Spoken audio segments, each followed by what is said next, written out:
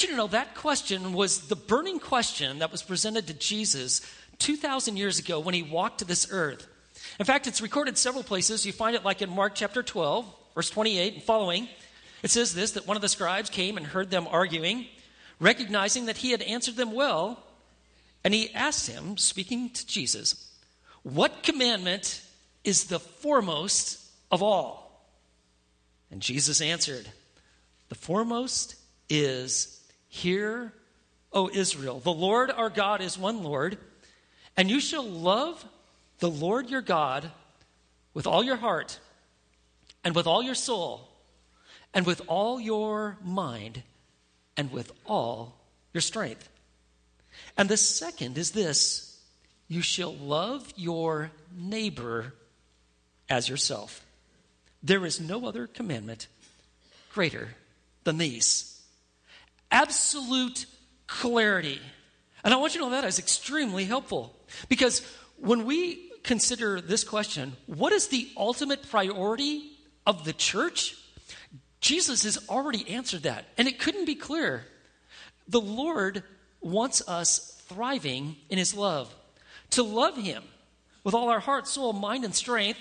And to love his people, and to love people, our neighbors, whether they're a believer or not.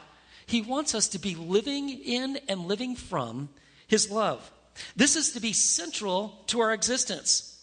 And that is what we're going to find when we come to Revelation chapter 2, verses 1 through 7. Now, I'll tell you that your love for the Lord, it's going to fluctuate in intensity. We're people, we're frail, we're really prone to distraction, okay? And I want you to know that God knows that. And our love can fluctuate as believers at different times, higher, lower, okay? We're in this room right now in the worship center. There's all sorts of different levels right now, just love and intensity for the Lord. But we're going to encounter a church, the church at Ephesus, that had actually come to a place where they had left their first love. Now, just to bring you up to speed, the book of Revelation was written by the last remaining apostle, the Apostle John, about AD 96. And John himself was, like we saw in Revelation chapter 1, Revelation 1, verse 9, he was actually sent into exile on the island of Patmos because of, like the text says, because of the word of God. He was preaching it and would not compromise on it, and for the testimony of Jesus. He publicly identified with Christ. He was unashamed of the gospel. And that was going to be a problem with an emperor who was actually demanding that he be worshipped as Lord and God.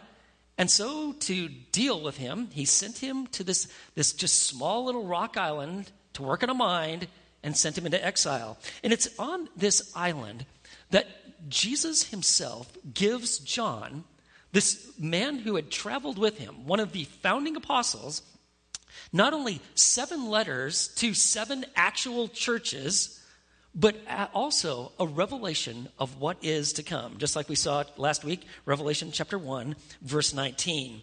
And these 7 churches had been in existence for about 40 years. Now, what we're going to find as we walk through this and see what Jesus desires from the church is we're going to find this, that before Jesus Christ comes to rule on this earth, his desire is to rule in the churches.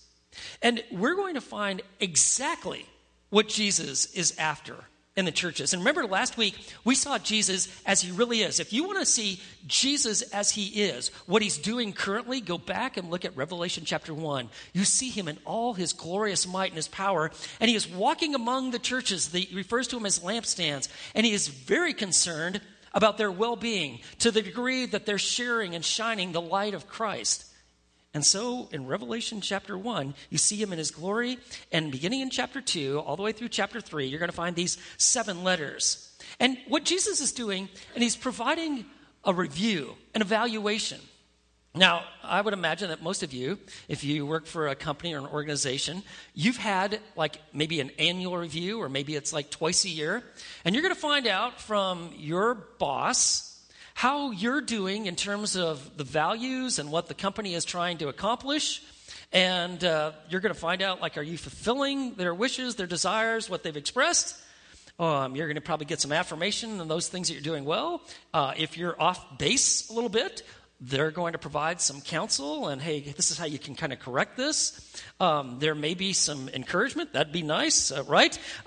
There's going to be some counsel as to how to address the situation, especially next steps or where you might be missing the mark. And then you might also find that there's like a call to action. And that's what Jesus does in these 7 letters. He literally is going to give an evaluation to each one of these actual churches.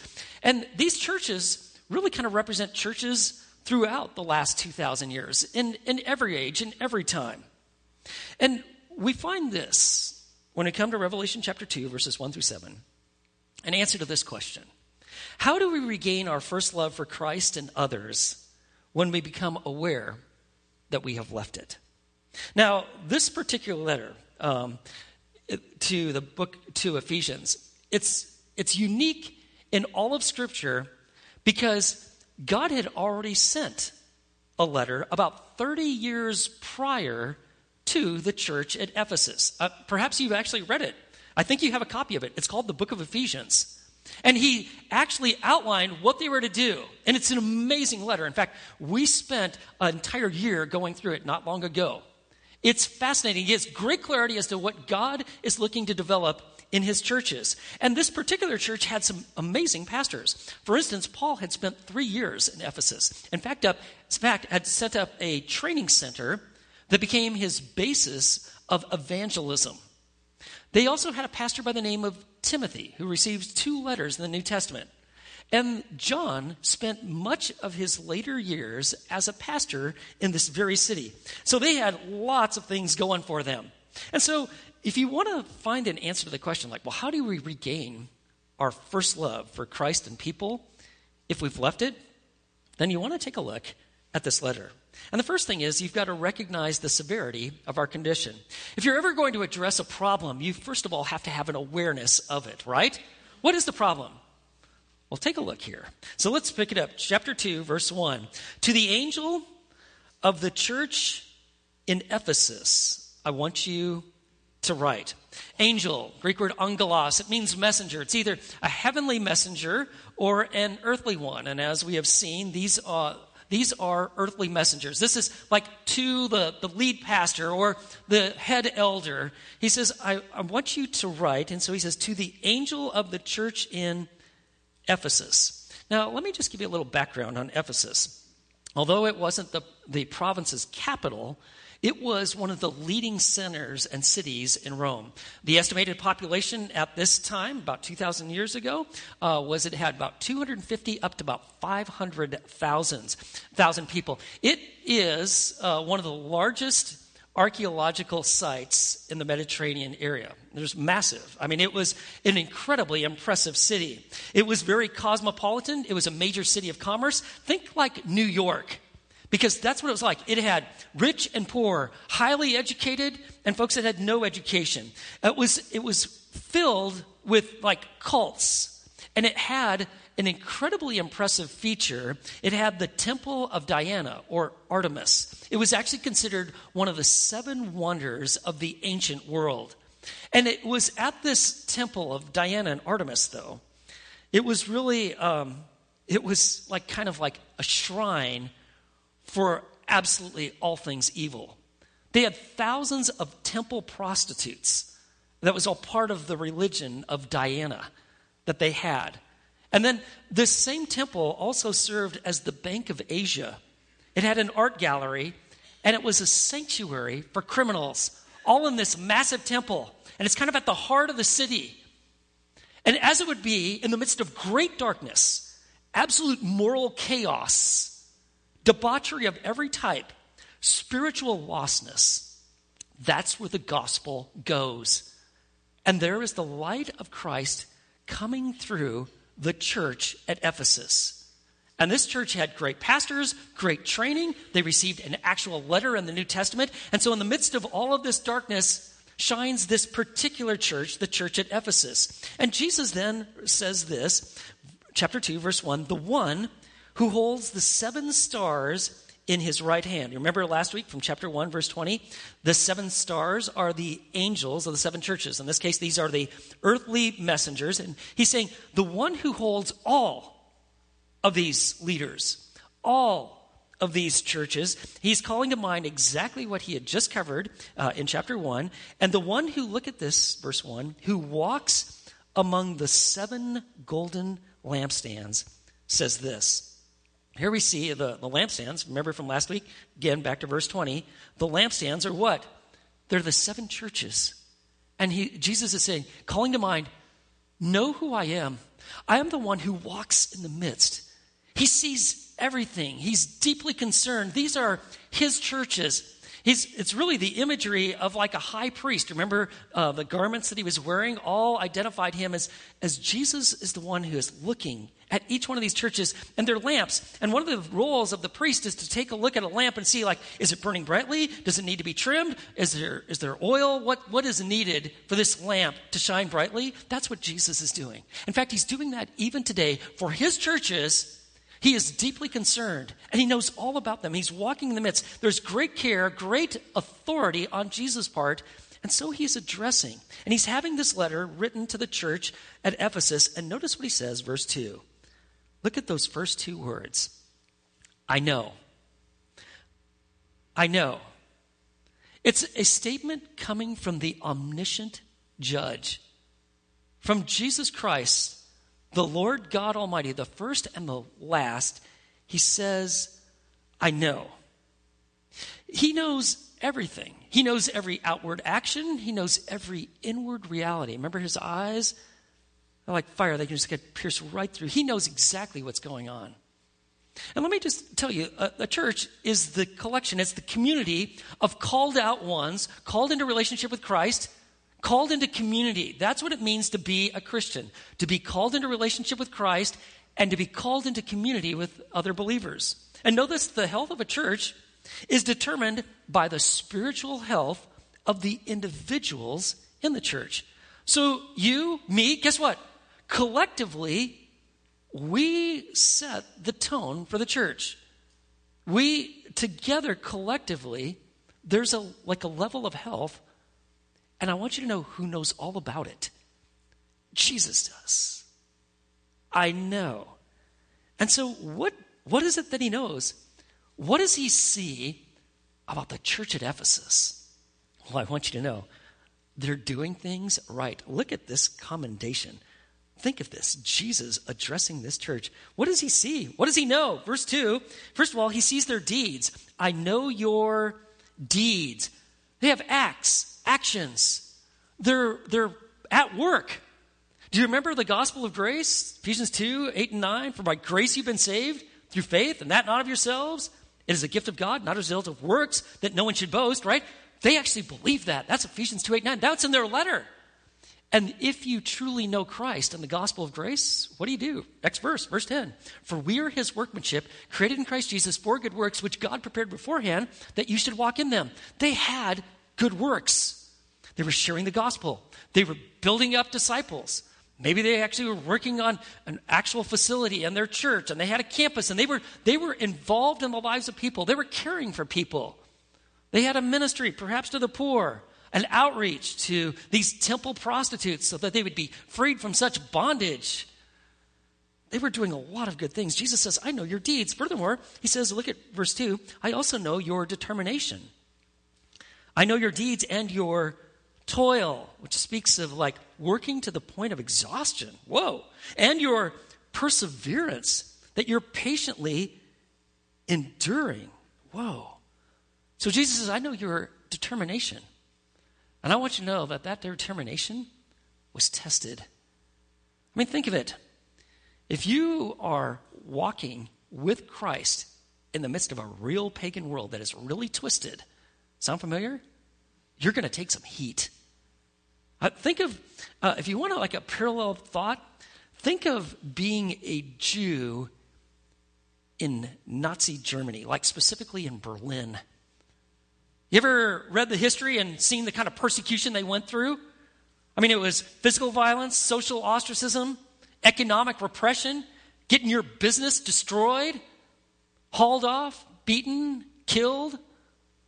I want you to know the Ephesian church experienced things like that. There was hostility, and yet they persevered. And furthermore, notice what else they had. They had discernment. Did you see that? Look at verse 2. I know your deeds and your toil and your perseverance, and that you cannot tolerate evil men. And you put to the test those who call themselves apostles, like officially sent out ones, and they are not. And you found them to be false. See, they knew the truth actually really well. The only way that you can ever have biblical discernment is you have to actually know the Bible. If you don't know the Bible, you're not going to be able to have biblical discernment. But they did. And so when you've got some folks that said, hey, oh no, we're official sent ones. They're not like capital A apostles, but like, no, we're very much involved in shaping the church. We're official sent out ones. And they'd show up and they kind of had their version of Christianity. I want you to know, Ephesians, like, boy, they knew their Bible. We have not only the Old Testament, but we have all these letters that are in circulation. And what you're saying is not in keeping with the truth. And notice what Jesus said. You don't even tolerate evil men. By the way, false teachers with a false agenda, an agenda that is not in keeping with God's kingdom agenda, Jesus doesn't say, hey, they got a different version on Christianity. No big deal. I can work with it. He actually says it's evil. And he would know because these are his churches and he's the judge. You will find this. If you add or subtract to the Bible, you will fabricate a faith that is going to be different from the faith that was once for all delivered to the saints, right? That's what's going to happen. They wouldn't put up with it. They said, absolutely no way. By the way, do you remember Paul in Acts chapter 20? He actually has all the elders from Ephesus come and meet him in Miletus. And he gives them a warning in Acts chapter 20, verse 28 and following. And he says, you want to be on the alert for, quote unquote, savage wolves are going to arise and they're going to try to be amongst you. They paid attention to that, like, no way. We're not going to ever doctrinally compromise. I don't care what's going out there, what they might be saying. We're not going to do it. And Jesus says, man, I got to commend you. You're doing that. Furthermore, they had dedication. Do you see what else he says? Look at verse 3. And you have perseverance, and you've endured for my name's sake, and you've not grown weary. You have persevered through all the difficulty. You did it in my name. There was no compromise there. And I want you to know, I'm really challenged by that statement at the end there. You've not grown weary.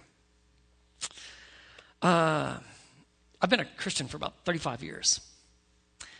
And I've endured a lot of things. I'm not sure I could say this about me, though. There have been some times where I feel like I've grown weary in well-doing. Not compromised, but just kind of like wiped out. That is a huge statement that Jesus makes, and a great commendation that you have endured for my name's sake, and you've not grown weary. Like, wow, look at this. I mean, you got to think, this has got to be the church of the year, right? Maybe the church of the decade. They're doing all of these things right. I mean, you and I, when we'd evaluate this, and we're like, woohoo, that is an amazing church. They're hardworking. They're orthodox. They're moral. But Jesus then is going to hit the brakes. It's like going 70 miles an hour, and all of a sudden, there's going to be skid marks because of what he says next in verse 4. But I have this against you. What? What possibly could you have against a church like this? Look at what he says. But I have this against you, that you have left your first love. Let that sink in. The foremost thing that Jesus would be looking for would be this devotion in loving Christ and loving others. And they had somehow lost this vital love relationship with Jesus Christ. And I want you to know it was like a deadly cancer. You know, sometimes when you here, or maybe you've had this experience, you find out like the doctor says, I don't know how to tell you this, but you have cancer. And you're like, what? I've never been so healthy. I feel so good and so strong. And they're saying, yeah, but there's something growing inside you rapidly. And we got to address it. You're not as healthy as you think that you are. And that's what was happening here at Ephesus. There was a deadly cancer that was growing. And he tells him what it is. You have left your first. It means first in priority. It's a supremacy word. First in priority. Your love for me is actually not the driving priority in your life. And I want you to know, in the midst of all of our busyness, and I'm thinking of myself here, this causes me to pause. What? You've left your first love. What you're doing, lots and lots of good stuff. Don't get me wrong. Just the problem is, it's not driven by a love for me. They'd missed it. Do you remember the letter that Jesus had given to the church at Ephesus 30 years ago? Do you remember how it ended? Ephesians chapter 6, verse 24. I'll just remind you. It says, is this how the letter ends? Grace be with all those who love our Lord Jesus Christ with incorruptible love. It was as if like, this is the final thing I want to say, final thing you need to hold on to love the Lord Jesus Christ with an incorruptible love. Do you see, Jesus said this, hey, we've got a huge problem here. You've left the love for God. It's diminished and it's been displaced. It's diminished in quality. It's no longer the brokenness over sin, just the delight in being with Jesus, just reading his word and like, these are letters from God and this is feeding my soul and the warmth of relationships and the caring for one another. That somehow diminished. But it also had been displaced. Other things had just moved in. Oh, I'm sure they were good things. It wasn't like they were just like, well, we're engaging in open immorality and all this sort of stuff. No. I'm pretty sure these were good things. But they had moved in to become the first place things. And Jesus said, we've got a huge problem. It could be good things like just career, like, oh, if I just give myself to this for another 5 years, then it's all going to work out. Or maybe it's just like, I'm just focusing on my family and yeah, the church thing, I'm for it and stuff, but I'm not really that for it. And it could be just, hey, I'm all about friends. Maybe it's your entertainment. Maybe I'm just going to give myself to my academics and I'm going to study really hard and I'm going to make my life in the lab or whatever it is. And I want you to know that Jesus says, you've lost your first love. It's been displaced in position. Something else had moved in. You see, their love hadn't matured. It had become mechanical. You know, that can happen. They were doing the right things, but they'd lost the passion. They had a lot of hard work, but they lost the heart for the Lord. Here's something you don't want to forget. The main thing is to keep the main thing, right? The main thing is to keep the main thing. What is the main thing? It's to love the Lord your God with all your heart, soul, mind, and strength. And to love your neighbor as yourself. Don't forget it. Live it. Live in my love. Live from my love. This is my number one priority.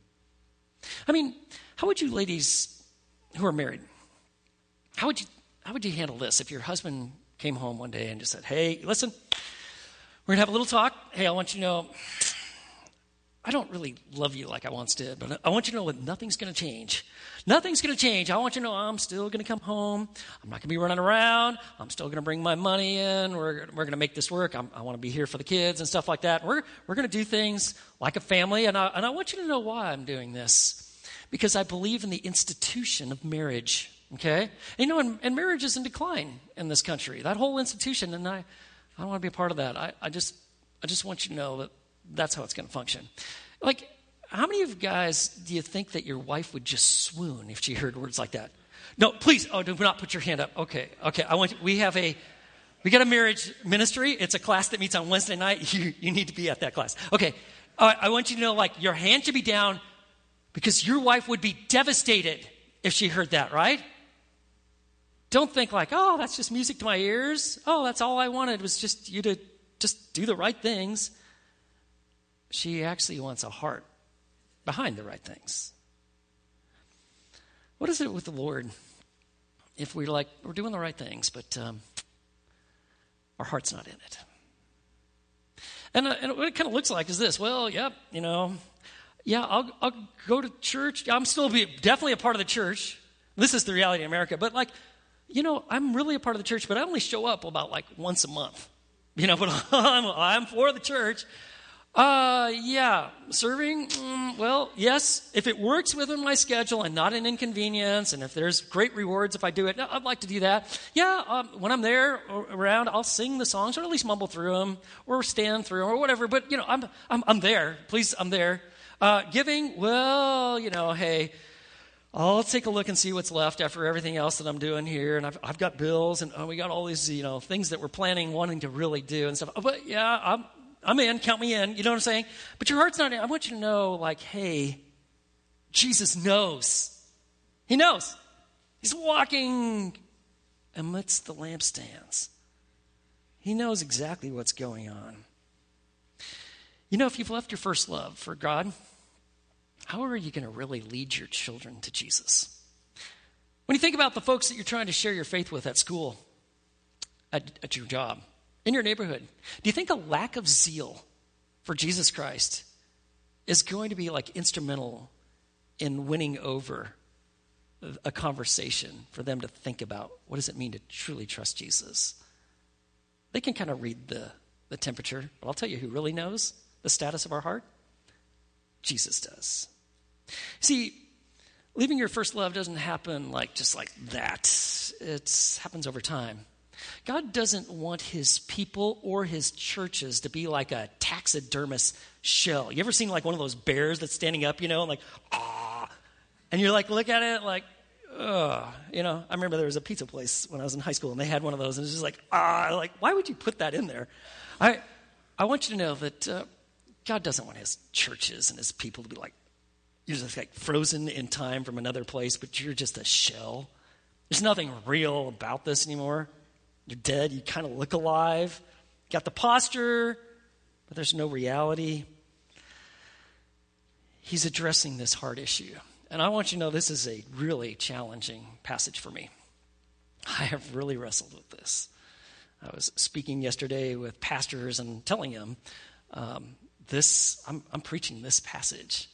I've been thinking about that. I'm a high responsibility, hardworking, absolute duty guy. But I'm trying to evaluate, and I've been working through this process for weeks now. How much of what I do is just raw duty? It just needs to be done. And I'm going to step in there, and I'm going to, it doesn't matter how difficult, how challenging, what it's going to cost me. How much of that is coming out of duty? And how much of that is coming from just delight and loving the Lord? And I'm not giving myself a pass. I'm working through those issues because I'm a part of this church just like you are, right? And Jesus, he knows. And there's been some times where, I've assessed, I think I just did that or prepared that and executed that just because it needed to be done. What do you do if you have left your first love? It's really interesting. Every time Jesus actually confronts where you and I are off track, he always counsels as to what to do about it and how to come back. And that's exactly what he does here. He tells us in one verse, and this verse 5 is golden. He says, therefore, remember from where you have fallen. What should they do? Well, he says right here, remember the love that you once had. Remember, and actually it's a present tense word. It means you need to keep on remembering. This needs to be kind of an ongoing way of life. Remember when Paul was writing to Timothy that final letter? You know how he began? To Timothy, who was rather timid and probably ready to check out. He hey, remember your heritage, right? Well, I want you to know that's what Jesus is saying. I want you to remember. Remember first love. Remember from where you had fallen. Remember the times where just being with me is you really like that. Remember the times you when you're first love, you just loved being in the Word, just to hear, to learn, you were eager, you were like a sponge. You remember the times that you would pray and like, God, I just absolutely need you. And I'm totally dependent upon you. There's no way this is going to work out. And remember like the church's meeting, you're like, yeah, I can't wait to be there. I love being with the body of Christ. Worship songs, like, yes, I love praising the Lord. He says, I want you to remember. There's something revitalizing when you remember. Like, I've been thinking about like just first love for me, coming to Christ in college and sharing my faith and leading my very first Bible study. And I had all non-Christians in my Bible study at the University of Oregon, with the exception of one guy that came to Christ in high school. I mean, like, but I was like, okay, I don't know hardly anything. I'm one step ahead of the dogs. I'm studying hard the night before. But I remember those times, sharing my faith in some pretty like just people like high risk situations. This probably is not going to go well, but you know what? It didn't matter because they need to know Jesus. Just being with him, leading worship, praying. Remember first love. John Bunyan says this in his book, Grace Abounding to the Chief of Sinners. What a great title for a book, by the way. He says this, it is profitable for Christians to be often calling to mind the very beginnings of grace within their souls. Guys, you remember when you were like dating your wife? Oh, remember those times you showed up with flowers. You didn't know what type of flowers they were, but you showed up with them, right? And you would go out to eat. And do you remember like how much like talking you could do? Like you were surprised how much you could talk, right? And you remember like you get the door for her and stuff like that. And is it now possible that like you're pulling out of the driveway and she hasn't even gotten into the car? I mean, is that happening? What's going on here? You know, if you're not careful in your marriage, it can end up like this. The cleaning lady married to the gardener. It can happen. And I want you to know that if there's not a cultivation of a first love for Jesus, it gets rather perfunctory. And we just are kind of going through the motions. Like hamsters in a cage, spinning on wheels. But the heart's not in it. Jesus says, what should he do? Remember. Remember who he is, all that he's done. Goodness, his greatness, his sovereignty. One of the reasons I love baptism services is because it just puts us all face to face with first love. Love it. I got a front row seat. I got to see it on their faces, in their eyes. So good to see that. You know, there are times where your Christian life will get flat. It's happened to me. What do? Do what Jesus said. He knows. He says, this is what you should do.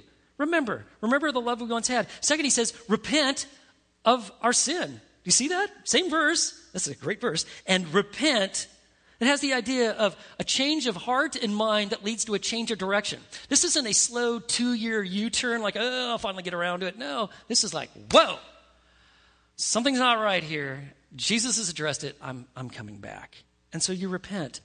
This isn't, by the way, mixed up priorities or a bad habit. This is called missing the mark. And Jesus, like it says in 1 John 1:9, if you confess your sins, he is faithful and just to forgive us our sins and to cleanse us from all unrighteousness.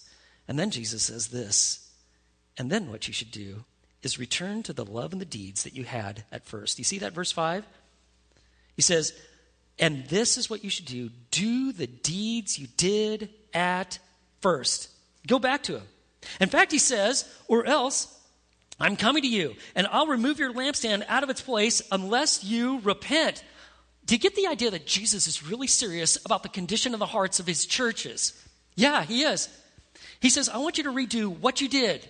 Back to the times, back to the word, back to church, back to his people, back to loving, caring from the heart, doing what you did, why you did them. You were motivated out of love, and how you did them. There was a reliance, a dependence upon God. And Jesus says this, if you don't change, I'm going to come and step in, and I'm going to remove your lampstand out of its place. Did you see that? If you don't change what you're doing, he says, I'm coming. This isn't the second coming. No, he's saying, this is me coming and addressing the issue in the church. And what does he say he's going to do? Woo! Did you see that, verse 5? I will remove your lampstand out of its place unless you repent. The light's going to go out. I'm going to take it away because I want your heart. That's what I'm after.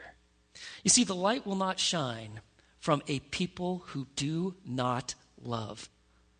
Let it sink in.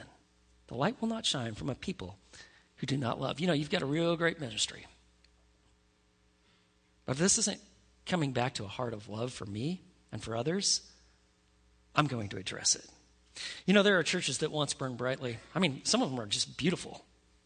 But they're filled with people, or not necessarily filled. They're the people that go to them. Some of these, like, they don't actually believe in God. They certainly believe that Jesus is God. They don't believe the Bible is from God, certainly not inerrant. You know, it's open to all sorts of weird interpretations. They have adopted the morality of the world. And they actually feel really good about flying the world's morality flag over their churches. And they're just a shell of what they once were. The light is gone. You know, Fellowship Bible Church, God has really richly blessed our church. That was made abundantly clear to me this weekend, talking and working with all these pastors of all these different churches. We've been really blessed. There is so much good that God is doing here. But friends, let's take this to heart.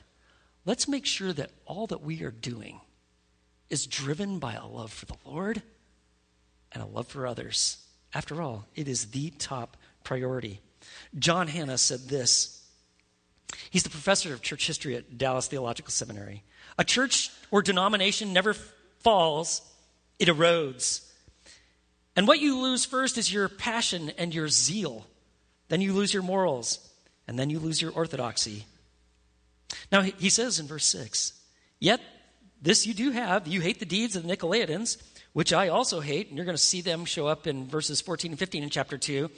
We don't know a lot about them, but we do know that they were involved in a kind of licentiousness that allowed for sexual immorality. And I want you to know, Jesus commends them. He's like, hey, you hate that? Guess what? I hate it too. But listen to this. You and I must be known for what we love, not just for what we hate as believers. That is going to be really important in our culture. We must be known for who we love, God and people, more than just the things that we hate. And so Jesus then closes this letter, and he says this, he who has an ear to hear, let him hear what the Spirit says to the churches. To him who overcomes, I will grant to eat of the tree of life, which is in the paradise of God. To the one who overcomes, he's not saying like you're saved by overcoming. Rather, he's highlighting that overcoming proves that you have had a true conversion. In fact, it says in 1 John 5, 4 and 5, it says, for whatever is born of God overcomes the world, and this is the victory that has overcome the world, our faith. Who is the one who overcomes the world? But he who believes that Jesus is the Son of God. And we've got a glorious future. And he talks about it right there at the end. You're going to eat of the tree of life, taking us all the way back to Genesis 2:9. Well, that earthly tree is gone. But in heaven, in fact, you'll see it 3 different times. In Revelation chapter 22, it speaks of this eternal love relationship that we have with the Lord. Watch over your heart with all diligence, for from it flow the springs of life. You see, this is the church's ultimate priority. So what was the Ephesians' response? How did they respond to this second letter that they got? Well, they didn't eventually change. And they also don't exist. Today, where that church was, it's an archaeological site. The light just went somewhere else. I want you to know that Ephesus is a tragic reminder of a church that didn't heed the letter from Jesus, and the light just went somewhere else. See, when we're loving Christ, we're living well. And you see, the real emphasis here is this. Loving Christ, his truth, and people are the ultimate priorities for a church. This is what we are to be all about. To him who has an ear, let him hear what the Spirit says to the churches. Fellowship Bible Church, let's take this letter to heart. Let's pray. Lord, thank you for just the absolute privilege it is to open up your word. And you, through your word, you bring about true conviction of soul. You know all about us. God, right now, if there's sin that needs to be confessed, let us do it. Would you cultivate in us a first love for you? Lord, we desperately need you. Lord, you and you alone, Jesus, is what we need. And so, God, would you bring about just a revival in our hearts? Fill us with a love and a passion for you. We ask this as we pray in Jesus' name. Amen.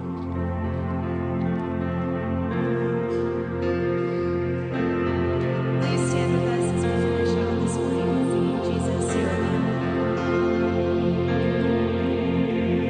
Who is the great King of glory, seated on high in the heavens? Oh, Jesus, You alone. You are the Lord God Almighty, strong in compassion and mercy. Oh, Jesus, You alone. I've searched the world for a love that could fill my heart.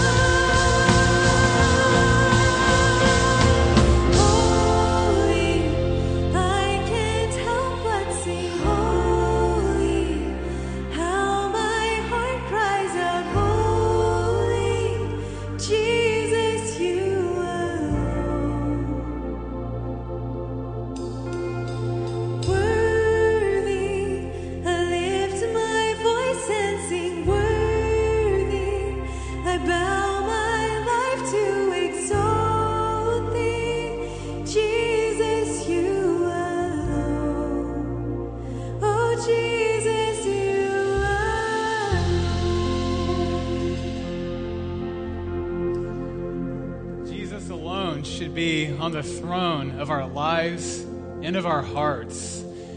As Grant said, I love it, the main thing is to keep the main thing the main thing. How often do we ponder, ask the question, God, what would you have me do in this situation? I want to know your will in this situation. I want to know your will in that.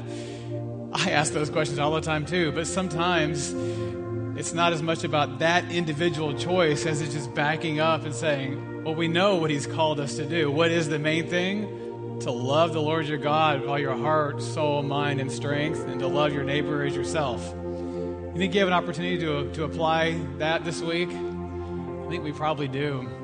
So as we go forward from here, rest in Christ, trust in him, abide in him, and keep the main thing the main thing. You are blessed. You are dismissed to have a blessed week.